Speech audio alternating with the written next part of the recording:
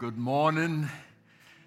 And isn't that our testimony collectively? Great is thy faithfulness, O Lord, unto me. Amen. Welcome to the Alamo City Streaming family this morning. And we bless you in the name that is above every other name. Would you speak his name with me, the name Jesus? Let's say it one more time. The name Jesus.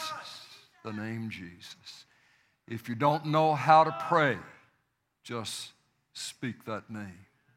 If you don't know what to ask for, just speak that name. If you're happy, just speak that name. If you need your broken heart mended, speak that name. Oh, Jesus. Oh, Jesus. Oh, Jesus. Amen. Amen. I want you to take your Bible, please, and find the Gospel of Matthew and Matthew chapter 9. I want to give you one short sentence that has been working in my heart for the last several days. It was working in my heart before we here in San Antonio got the latest call from our leadership to be careful in what you do, that stay close to home as best you can. Wear your mask, wash your hands, don't be in large groups, etc., etc., etc. We hear that news, and we hear so much of it these days that it can be concerning. It can be worrisome. It can create some fear. Here is the verse, or not a verse necessarily, though it's a theme taken from many places in Scripture, but here's the phrase that has been working in my heart this last week. Jesus will make a way. Jesus will make a way. It's time for the veterans, the veteran followers of Jesus to take the field. This is the time for folks who know what it is to face an impossibility, to face something that's confusing, to be finding yourself in the middle of something that you have no idea how you got there and no idea how you're going to get out. But as you're in that place, that statement begins to rise up in your spirit. Jesus will make a way. And you can look back over your life and you can identify, you can go back to places in your journal or places in your memory files where you found yourself in a place like that time and time again, only to have it just written across your heart each and every time. Jesus will make a way. Jesus will make a way. Sometimes as parents, we can feel like we need to not tell our children everything that we're going through. That we want to protect them, we want to cover them, we want to keep them away from the news or the events of things that sadness confuses, frightens. I want to just encourage you. This is a dad. This is a dad partnering with the mom of our three. And I believe we could just say to you, some of the richest times you'll ever have as a family will be when those times come and as a dad, you're not sure what to do next. Or as a mom and dad, sadness has hit you and something has happened and it grieves your heart. Some of the richest times that you will ever have with your children is to call a family meeting and let your guard down. Let them see inside you, only to let them hear you say, but Jesus will make a way. Jesus will make a way. in their world, in what is real time in their lives, where they're looking at mom, they're looking at dad, they're listening, and then they find that mom and dad are not superhuman. They're normal in many ways, and they have places of weakness, and they have places where they can be hurt. But to hear them say, somebody they know, somebody that they would trust, somebody who's been down the road farther than they have, to be able to say, looking them in the eye, and maybe through the tears in the parents' eyes, but that statement of confidence and that statement of hope and trust, but Jesus will make a way. Sometimes a wife needs to say that to her husband, but Jesus will make a way. Sometimes the husband to the wife, sometimes a friend to a friend, a brother to a brother, a sister to a sister. But Jesus will make a way. Why can we say that? Why is that a truth? That Jesus will make a way? Here's one reason. Because He's a shepherd. Because He's a shepherd. And He understands as a shepherd, sheep don't necessarily know where to go next. They don't know what to do next. They don't know how to rescue themselves or figure out the next events in an orderly fashion that will end them up at the right desired end. But He's a shepherd. Jesus is a shepherd. Let me read you this verse. Follow along. It's actually just a couple of verses in Matthew chapter 9, verse 35. And Jesus was going about all the cities and the villages, teaching in their synagogues and proclaiming the gospel of the kingdom and healing every kind of disease and every kind of sickness. And seeing the multitude, He felt compassion for them,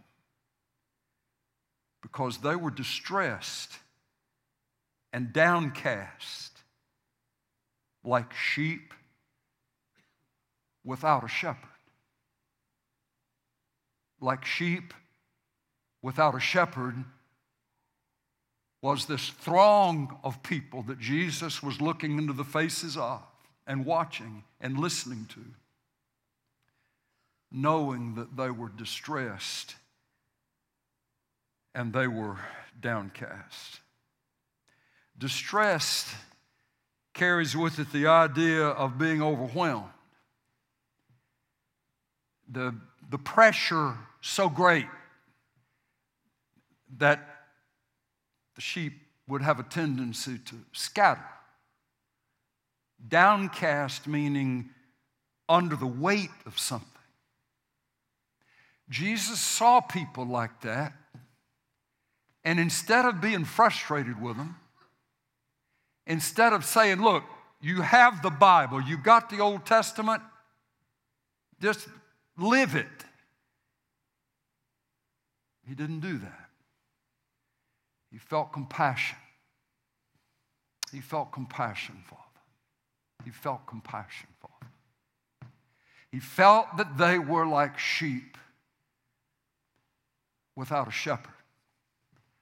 Folks, with all the news, and with the news as recently as yesterday here in San Antonio that our COVID-19 positive cases are more than they've ever been diagnosed in one single day, that hospital beds are being filled up and available ventilators and so forth, limited space to a degree, all the things that we hear. I get concerned for the people of God that if we're not careful, we can end up falling into the place of carrying on and carrying ourselves like we are sheep without a shepherd. If you've opened your heart up and received Jesus as your Savior and Lord, you are not an orphan. You are not without a shepherd. Jesus Christ would say, I am the good shepherd, and I lay my life down for the sheep. And I know my sheep. I know where they are. I know what they're like. I know how they're wired. I know what they need.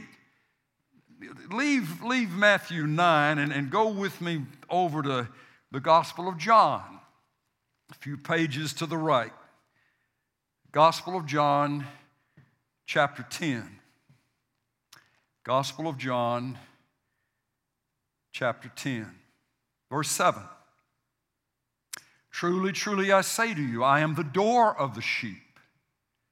All who came before me are thieves and robbers, but the sheep did not hear them. I am the door. If anyone enters through me, he shall be saved, and shall go in and out and find pasture, safe pasture. The thief comes only to steal and kill and destroy. I came that they, the sheep, might have life and might have it abundantly. I am the good shepherd. I am the good shepherd. I am the good shepherd.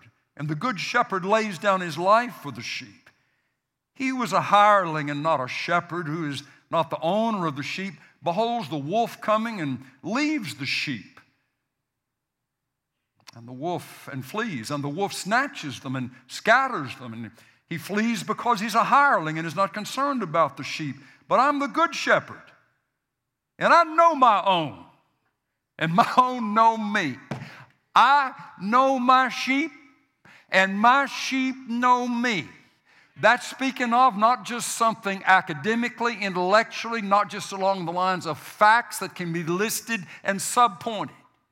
This has to do with, and the use of this specific word by Jesus means experiential knowledge. I know them because I watch them. I know them because I'm with them. I know them because I've spent time with them, and they know me like that too. They know me because they've experienced me, and they do experience me, and I am their shepherd, and I know them, and they know me. Hallelujah. Church, brothers and sisters in Jesus, we are not sheep without a shepherd. We don't have to live these days worried about what's going to come next, or afraid of what could be happening, lurking just around the corner. We have a shepherd. What's a shepherd supposed to do? 3 things. He's supposed to supply the sheep with his presence. He's supposed to supply the sheep with their protection. And he is supposed to supply the sheep with their provision. If you have a shepherd whose presence you're experiencing, whose protection you can count on, and whose provision you have lived in the joy of for these days of your life, then you don't have to be, no matter what the news is, you don't have to be wandering around like a sheep without a shepherd. Amen? All right, now let's just keep going on this. The Lord's not through with us on this theme of I'm the shepherd. You're my sheep. You can trust me. I will take care of you. He continues. Verse 14, I am the good shepherd. I know my own know me, even as the Father knows me, and I know the Father. And I laid down my life for the sheep. And I have other sheep which are not of this fold, not of this Jewish fold. I must bring them also, the Gentiles, those outside the reach of the Jewish background and tradition and nationality. I must bring them also, thank God. That includes us, most all of us in this room. And they shall hear my voice, and they shall become one flock with one shepherd. For this reason the Father loves me, because I laid down my life that I may take it again. No one has taken it away from me, his speaking of his life that would be laid down, but I lay it down on my own initiative. I have authority to lay it down, hallelujah, and I have authority to take it up again. Hello, Easter, the day of resurrection, the Lord's day. This commandment I received from my Father. And look at verse 27. My sheep hear my voice, and I know them, and they follow me. and I give eternal life to them, and they shall never perish, and no one shall snatch them out of my hand. Let me read that one more time. And no one or no thing shall snatch them out of my hand. My Father who has given them to me is greater than all, and no one is able to snatch them out of the Father's hand. I and the Father are one. I've got a hold of my sheep, and the Father's got a hold of my hand.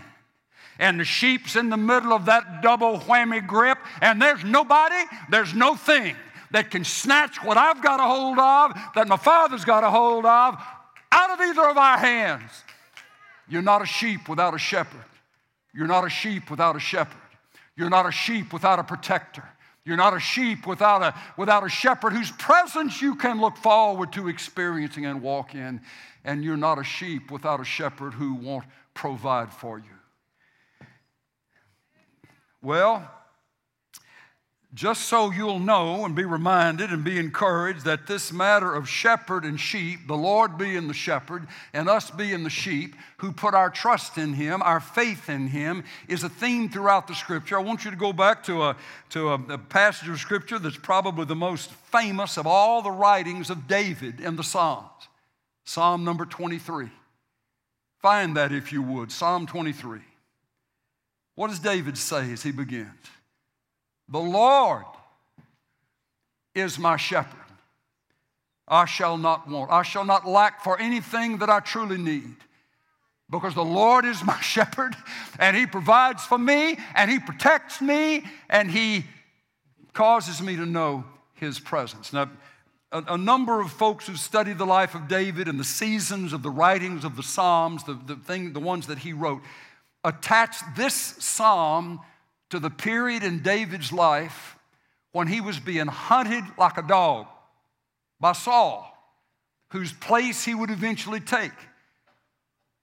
David, as a young man, he had killed Goliath with the help of the Lord. He had been used mightily in a number of ways to lead the armies of Saul, lead the armies of Israel in various things. And then all of a sudden, Saul turned on him and began to try to take him out as a competitor and have him put to death. So David was run out of the country. He had to flee his family. He had to flee, leaving his young wife, his first wife, who was Saul's daughter. And when Saul turned on him, everything changed for David. He didn't have a place of safety. He didn't have a building or a structure he could call his own. He was continually on the run, continually having to trust the Lord for what he would eat, what he would drink, and safety through the night and through the day. It's in that place that many believe, and during that time in David's life, that he wrote this, Psalm 23. Saul may be the king, but the Lord is my shepherd. And because the Lord is my shepherd, I shall not want.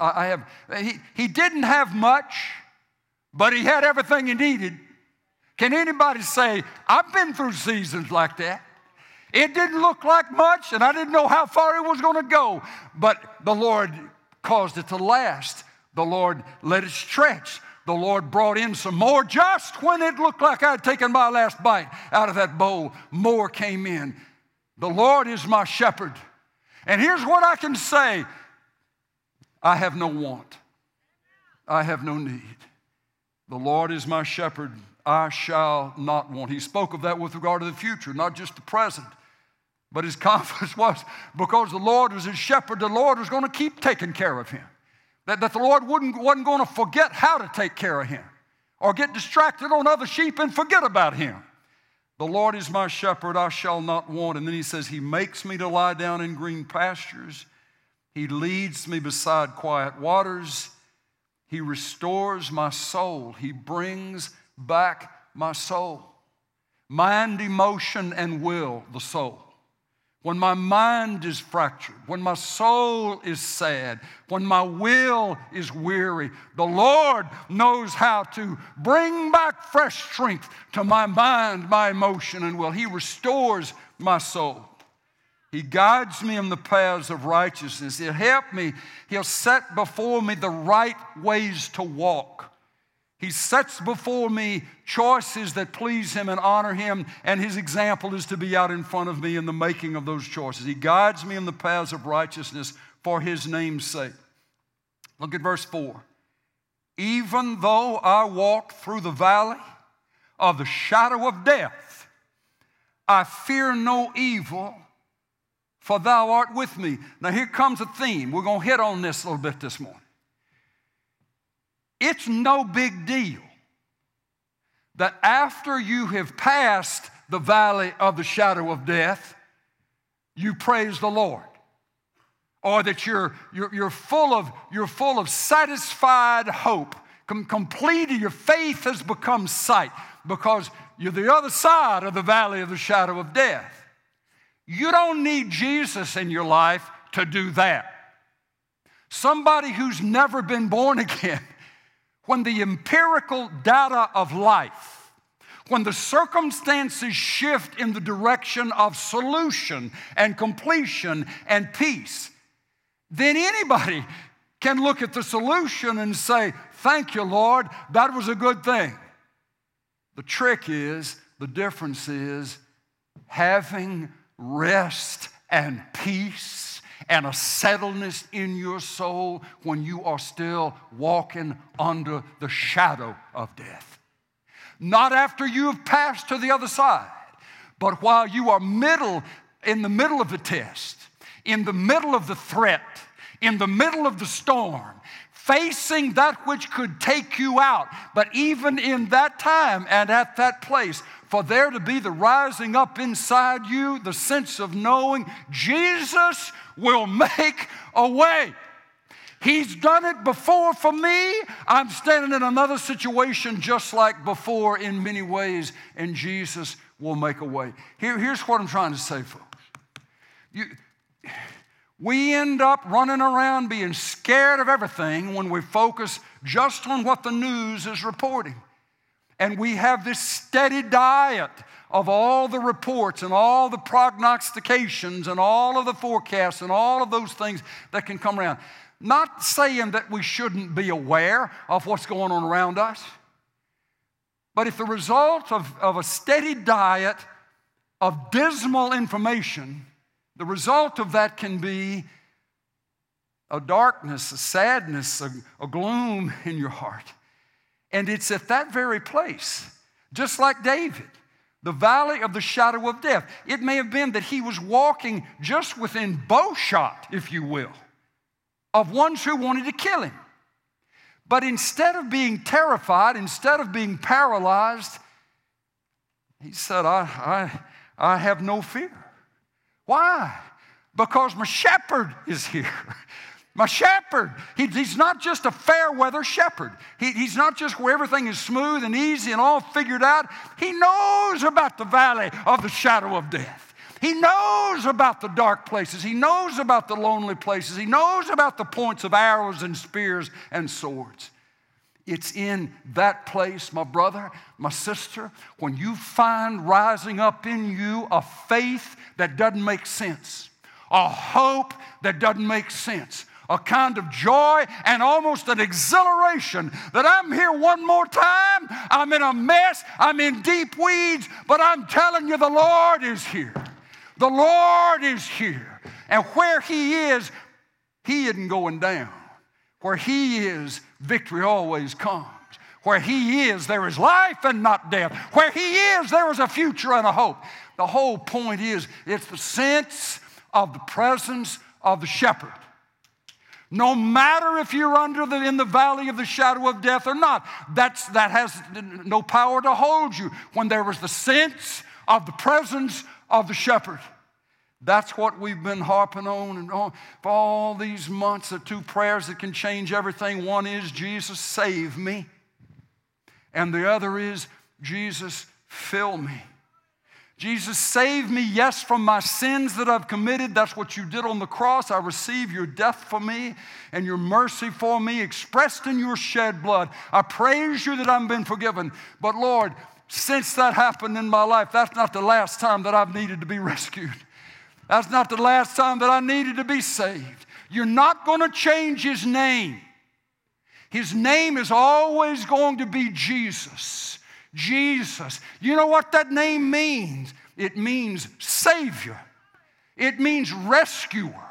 It means one who has the power, the ability, and the heart to deliver you. So we miss so much when we just say, well, I've known Him as my Savior, as if that's about the things before Jesus. No. My brother, you're going to need Him to save you, rescue you from something before the sun sets tomorrow afternoon. If we will open our hearts to the fact that He's not just a religious architecture Jesus. He's not just a Sunday in the church house Jesus. He is a Jesus who knows His sheep. That means He knows where you work. That means He knows who you work with. That means He knows what you got to deal with at work or at home or in relationships. He knows you as His sheep, and He wants you to know Him in the power, faithfully, regularly, to rescue you. Not just way back yonder, when we turned over and when the Lord changed us and we were saved, but on a Monday basis, on a Tuesday basis, on a Wednesday basis. Jesus saved me. Jesus rescued me. Jesus saved me. You don't go to work by yourself. You don't have lunch just by yourself. You don't raise your kids just by yourself. You don't have relationships just by yourself as if it's you as a standalone entity. Where you are, He is. I know my sheep, and my sheep know me, and my sheep hear my voice when I speak to them, and they follow me. Can you believe it? That there are some ways that He already has in mind for you to follow Him tomorrow, down through the crevices, the file folders, the text messages, the emails, the meetings you're going to be into. What if there is a way that He really wants you to sense that He will lead you as your shepherd through those steps that you'll be taking? The steps of a good man or woman are ordered by the Lord, and He delights in their way. Yes, He does. Yes, He does. The shepherd. He continues here. Let's just keep on going with verse 5 there. Thou dost prepare a table before me in the presence of my enemies. Thou hast anointed my head with oil. My cup overflows. Surely goodness and mercy will follow me. Oh, I got to camp out on this just one short second here. Give me a minute. Surely goodness and loving kindness will follow me all the days of my life, and I will dwell in the house of the Lord forever. Will follow me. Surely goodness and mercy will follow me. I'm catching hell right now. I'm going through the ringer right now. But here's what I know about my shepherd. Surely goodness is going to follow me, and mercy is going to come behind me. I may be in the thick of a fight now. I may be in a place of difficulty and loneliness and whatever now, but here's what I know about my shepherd. He's good. He's full of kindness. And because He is leading me, whether I can see it or not right now, here's what I know is going to happen. Goodness and loving kindness is going to be following me all the days of my life. Folks, when you get that working in your heart, you are not like a sheep that has no shepherd. Whether things make sense to you on the outside and up front, it won't dominate you. It won't consume you like if you don't have a shepherd whose relationship you know you're in and whose heart you know you can trust. Again, I'm not saying that we shouldn't take seriously what's going on around us and the protocols that we're given to follow, the mask and the hand washing and the various things that we are being told to do. But there's a difference between being motivated by fear and being motivated by wisdom. We need to be wise sheep, harmless as dove, wise as a serpent, harmless as a dove. So we need to follow the instruction. But there's a difference between that and being so scared, so terrified that we're paralyzed. That's an indicator that somewhere as a child of God, we've lost the sense of the presence of our shepherd. Because here's the deal. Jesus isn't scared. Jesus isn't worried. Jesus isn't doubting the outcome. Jesus is wondering, isn't worrying, when is this all going to end up? He already knows. He's fully at peace. He's settled and solid and confident in the outcome. And folks, listen, as we pray, Jesus, fill me. Jesus, fill me. That's the residue of His Spirit that will be filling us. We won't be marked by fear and hesitation and the threat of something awful all the time. There'll be the sense of the presence of Jesus. Here's the question. Is Jesus scared? No.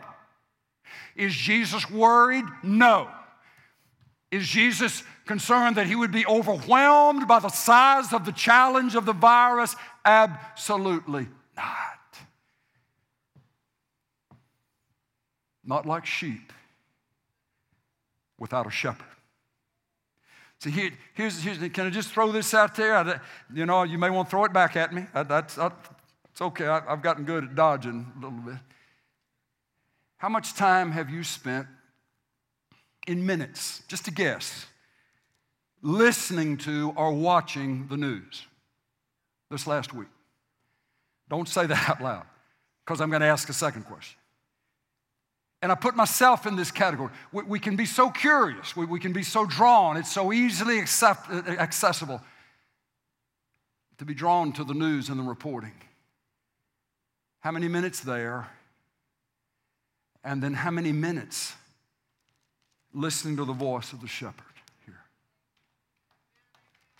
So we spend 45 minutes, an hour, maybe 2 hours, maybe more than that, a day consuming the reports, the media's news reports. And we have spent maybe a fraction, if that much, saying, Lord, as my shepherd, you who don't report the news, you make the news. What do you have to say? What do you want my heart to focus on?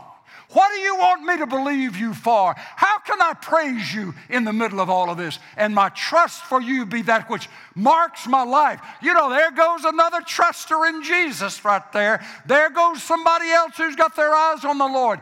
You wear your mask, you wash your hands, you do the social distancing, you do the stuff. But your life, the inside, the who you are, is not marked by a cataclysmic paralysis within your spirit. You are free. You are free, and your hope is alive. Why? Because it's all about you? No. Because it's all about your shepherd who has promised to take care of you. Now leave Psalm 23, find Psalm 27. This is so good. David, again, writing. He's writing not when the battle was over, he's writing when the battle is at hand. You don't have to be a Christian to celebrate after the battle is won. You can do that naturally. The supernatural part is when the Spirit of God so raises up within you hope, when it makes no sense to have hope. You say, well, I know all the verses on hope. Well, are you walking in hope?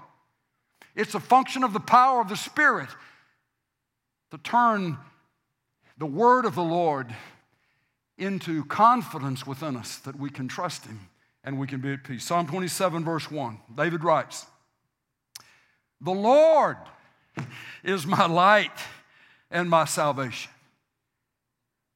Whom shall I fear? The Lord is the defense of my life." Why? Because the Lord is his shepherd. The Lord has assumed that role in David's life, and David has accepted that role in his life. Let me read it again. Now let's read it in the light of COVID. Let's read it in the light of a war of germs or disease. The Lord is my light and my salvation, my deliverance, my rescue. Whom shall I fear? Since the Lord is my deliverer, who or what should I ever be afraid of?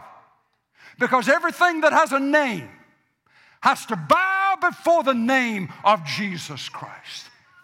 His name, He is the Lord of all, the King of Kings. Everything that has a name has to bow before. So why David is saying, wait a minute.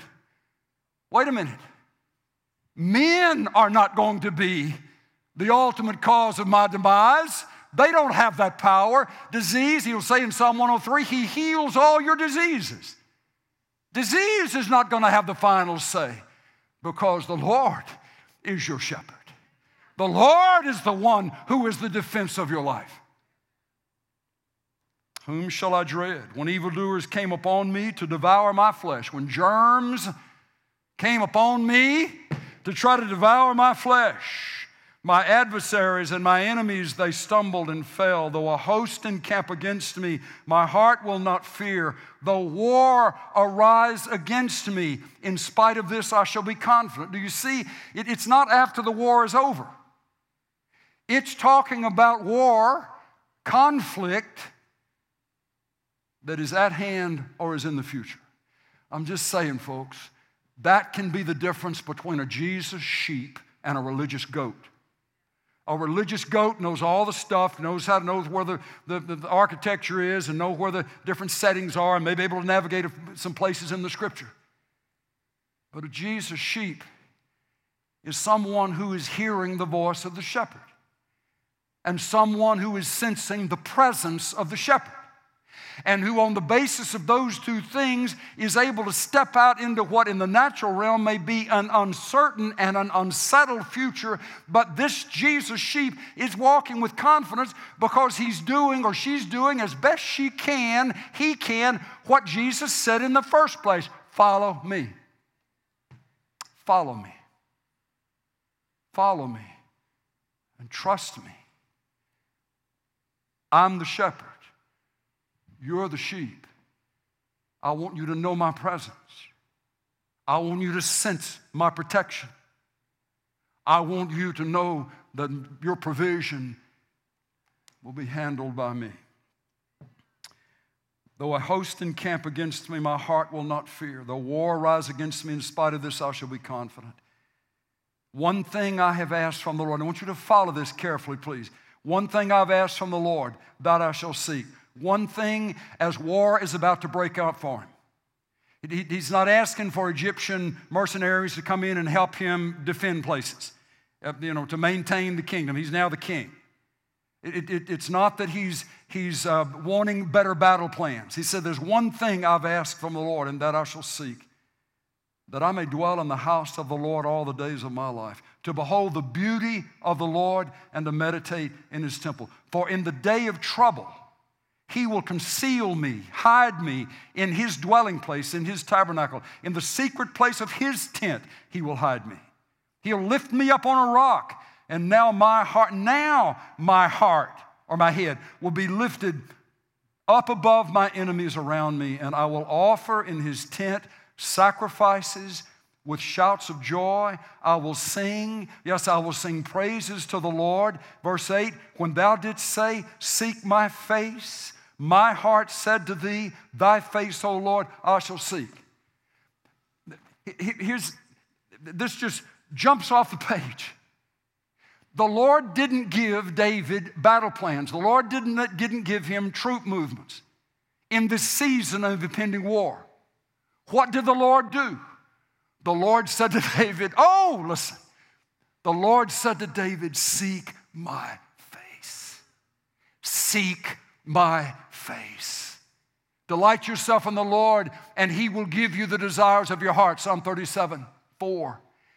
David is learning it. David is understanding that which is the most vital in the heart of a child of God is that longing to sense the presence of the Lord, to sense the felt presence of the Lord. Seek my face means to seek my presence. You can't seek somebody's face and do it from 200 miles away.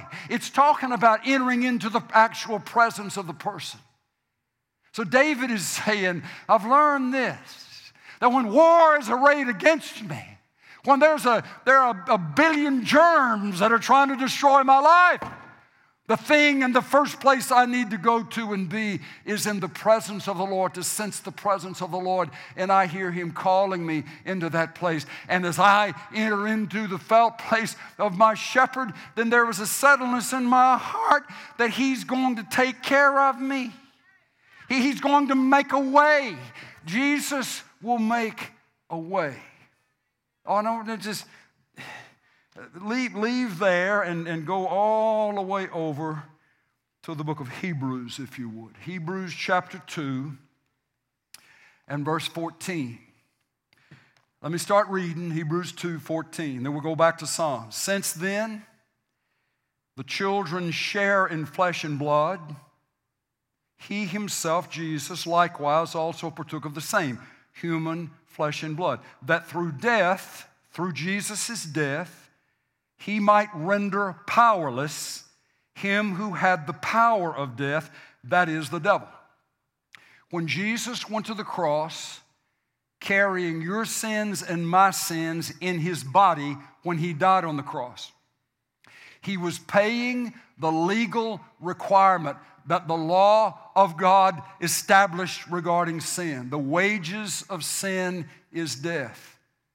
Without the shedding of blood, there is no forgiveness of sin.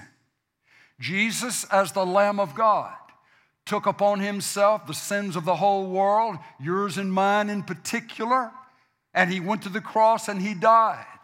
And as He died, He took out of Satan's hand, Satan, the perfect, consummate legalist, who will try to use the law of God against God and against the people of God. And in this case, it was they've sinned.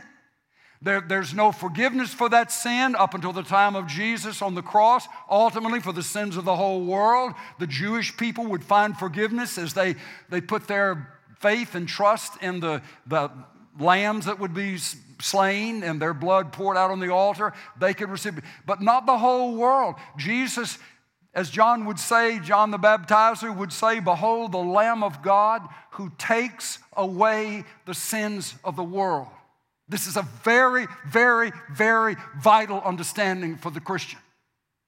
Satan has now lost his authority legally to own you, to determine the outcome for your life, to decree where you are to be and what you are to do. Jesus, when He went to the cross and His blood was poured out and He paid that debt, He paid your legal debt. That meant that Satan lost his power to control you, to keep you, to say, "That one's one of mine." And the blood of Jesus rises up to say, "No, that one is one of mine." So we put our faith and we trust, and our trust in what Jesus did for us on the cross. That means that Satan, who had the power of death, has been robbed of that power. In Revelation 1, Jesus holds in His hand now the keys of death and of hell. But then He goes on to say, "And that He might deliver those who through fear of death were subject to slavery all their lives." That you might deliver those who through fear of dying, through fear of death, were subject to slavery all their lives. If you read the background as to how some of the reports are being given, the facts and the actual calculations may be one thing, but there can be this other theme that can come through the voices, which makes it sound like, oh, the worst thing that could happen would be for somebody to die. The worst thing to happen would be for there to be loss of physical life. Well, absolutely, in the sense of we want no one to die. We want no one to be killed. We want no one to be murdered. We want no one to be taken by disease. But the truth of the matter is, it can be the fear of dying that causes a person to live in slavery because of the fear of death.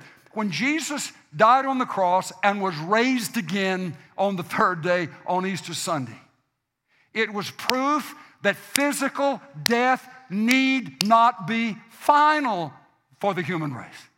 That through faith in Jesus Christ, there can be forgiveness of the sins. But even when someone dies, Jesus would say, I am the resurrection and the life. He who believes in me, though he dies, yet shall he live again.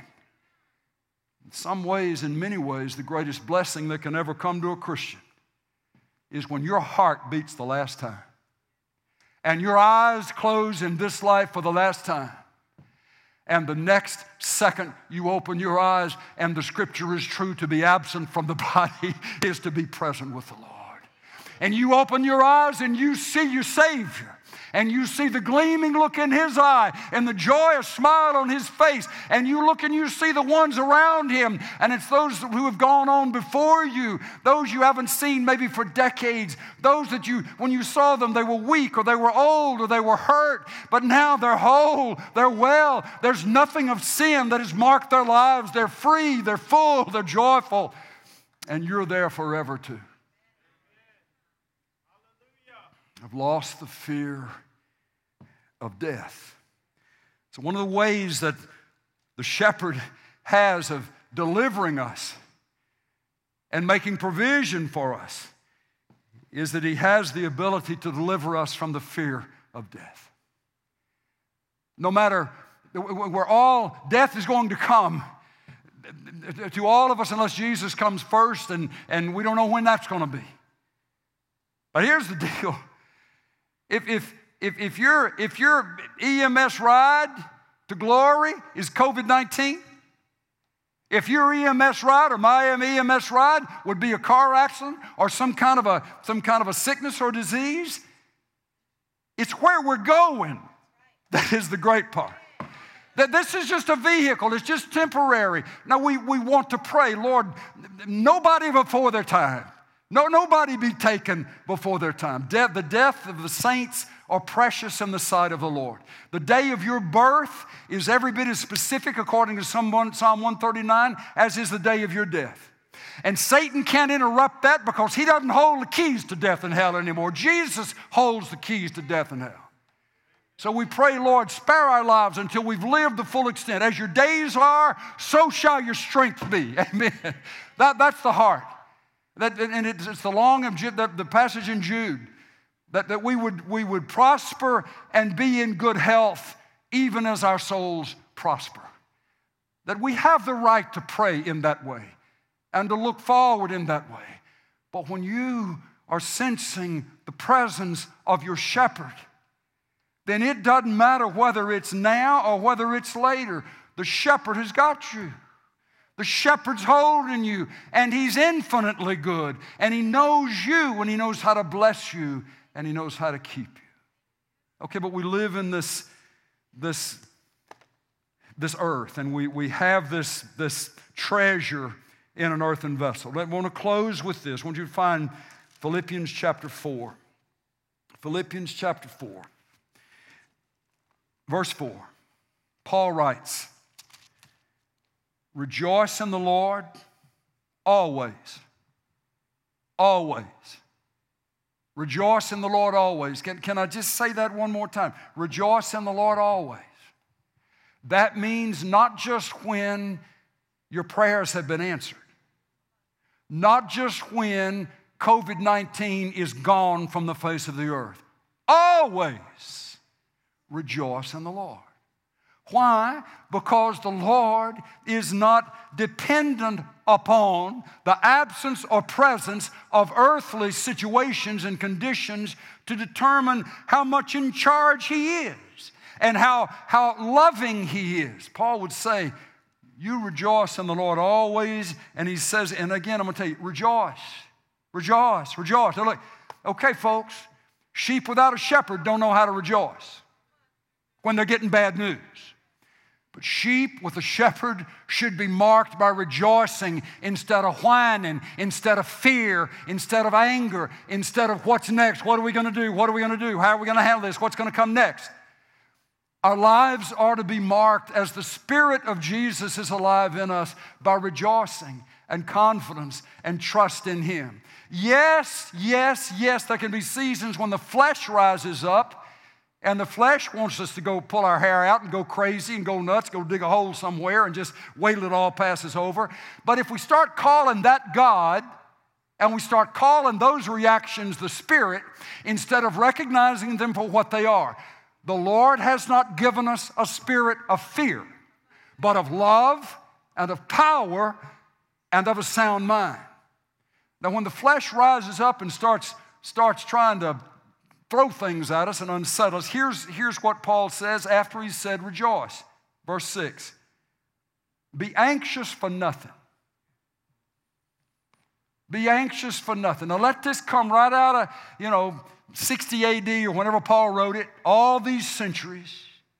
And let that statement, be anxious for nothing, settle down in your heart, in your mind this morning. And if we see these commandments in the New Testament in particular, not as just bars so high we can never reach, but if we see the commandments as promises, He would not make the commandment if there wasn't also the power to enable us to meet the commandment. On our own, we can't say, I'll never be anxious. But in the power of the Spirit of the living Christ, He can conquer the places of deepest anxiety and bring about His peace in exchange. Be anxious for nothing.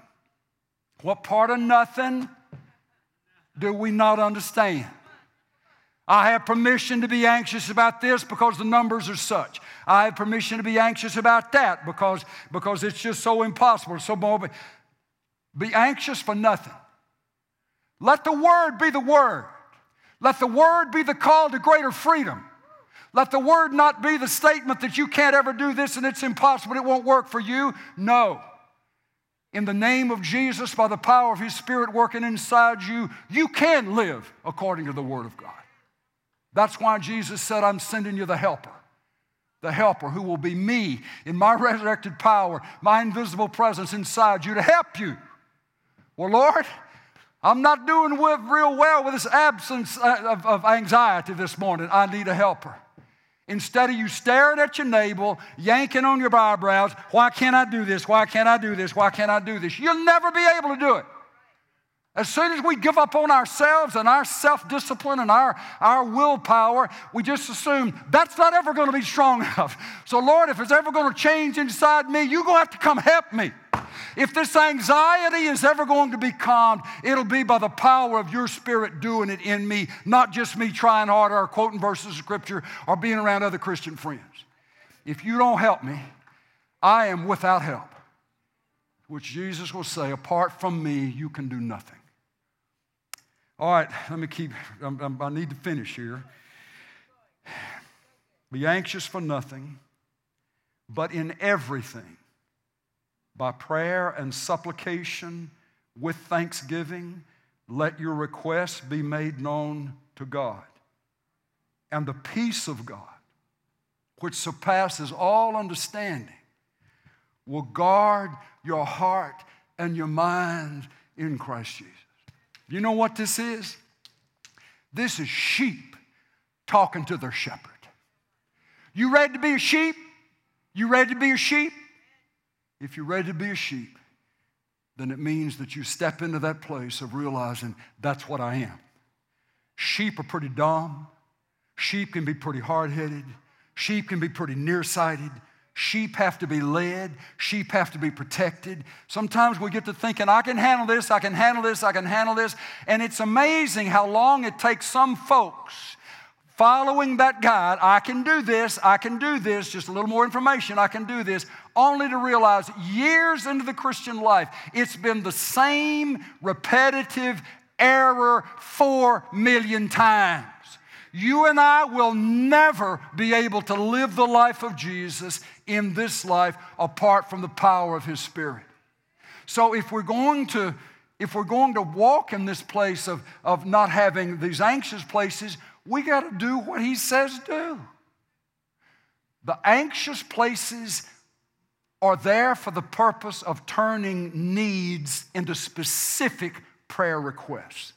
Lord, this is what I need for you to do. Be anxious for nothing, but in everything, with prayer and supplication. Prayer is the general term for prayer. Supplication, folks, and this is so freeing that the Lord is saying, this is how I want you to do it.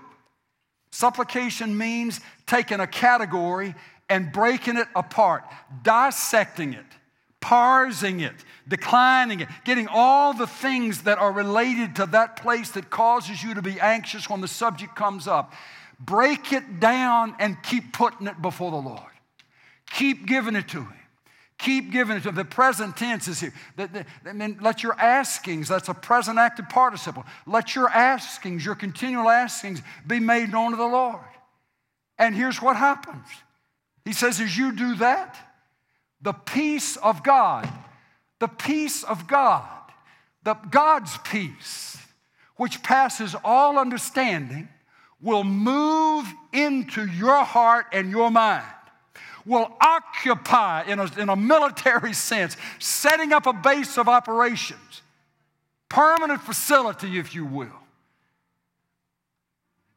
Guard your heart and your mind in Christ Jesus.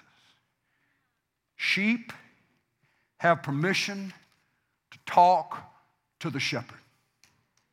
And they're given permission to pour out everything that makes us anxious. But folks, here's what we got to quit doing. We stare at the news and we glance at Jesus. That's got to be turned around. We stare at Jesus and we glance at the news. Fixing our eyes on Jesus. How are we going to run this race, this conflict that is set before us? Hebrews 12. By fixing our eyes on Jesus. He's not worried. He's not sweating it. He's not scared. He hasn't run out of resources. He would expect us to walk and act wisely in this life. Yes. But His Spirit is going to be a spirit of hope and peace. And not scared of everything. Now may the God of hope fill you up with all joy and peace in believing, so that you may abound in hope by the power of the Holy Spirit. You're not going to get that hope from a steady diet of current analyses of current events around here. It's not wrong for us to understand the times and know what Israel ought to do. But what we need is not more understanding. We need more transformation. We need more of the work of the Spirit inside us, settling us down. I can just tell you, you're a cultural misfit in this day and time if you're not carrying yourself around like you're scared of your shadow. That you can't, I don't know, what can we do? What can we do? Let me tell you, here's what we do. Mask up. Wash hands, do the things that the shepherd tells you not to do and to do, but follow hard after Jesus. This is a season for the Spirit of the Lord to break out through the church, and that where the rest of the world may be freaking out, the church is rejoicing. Jesus will make a way. To say that to somebody that's all worried, Jesus will make a way. How do you know Jesus will make you way? Well, let me just take you back through my life. Walk with me back through some of the seasons in my life when I didn't know how that baby was going to walk. I didn't know how that job was going to come through. I didn't know how I was going to pay that bill. I came through a sad time in my life where I was walked out on by friends. But Jesus made a way. Jesus made a way. It's time for the veterans to take the field. It's time for the veteran followers of Jesus to ascend the platform, ascend the stage, and be able to say, I tell you, they overcame him. They overcame the devil by the blood of the Lamb, by the word of their testimony, and that they loved their lives not even unto death, because they had lost the fear of death by the power of Christ's Spirit setting them free. Amen. Amen. Amen. Amen. Oh, here's where we're going to stop. But do you know him? Do you know Jesus as your shepherd? Have you ever opened your heart up to receive Jesus into your heart as your Savior and Lord? Folks, I don't know how to explain this, but this is the truth, I believe. You get changed. You get set free. Joy begins to rise up in your heart instead of whatever else may have been there when the sense of the presence of Jesus moves into your life. Christ in you, Paul would write, is our hope of glory. You open your heart. Whoever will call upon the name of the Lord shall be saved. That was the instruction. So call upon his name. Call out, Jesus. Jesus, save me. Jesus, come into my life. Jesus, save me. You may not have all the things figured out and everything on the right shelf in your understanding. That's not the most important thing. The most important thing is that you pick up that name and you cry out that name, Jesus, save me. And Jesus, fill me. He will. You say, how will I know? You'll know. How do you know when you're cold? You just know. How do you know when you're hot? You just know. How will I know when the creator of the universe moves into my heart and begins to fill me up with his strength and his life and his joy and his peace? You just know. And it becomes a radical transformation. The old things, if any man or woman is in Christ, the old things passed away, and all things have become new. The new, the free, the joy, the hope. Lord, thank you for the time this day. Thank you for the patience and the attentiveness and the open hearts of brothers and sisters. Even though I can't see all of them today, I just sense that. I sense the amens in your spirit, by your spirit with them. And thank you for letting us have this time together. Will you bring into the replays of this time together all those around the globe whom you want to hear what you're saying in your word about your sheep, you as the shepherd, and our confidence that you will make a way for us. In Jesus' name, amen. Amen. God bless you. Thank you for being a part of the Alamo City Streaming family one more Sunday. God bless you. Amen.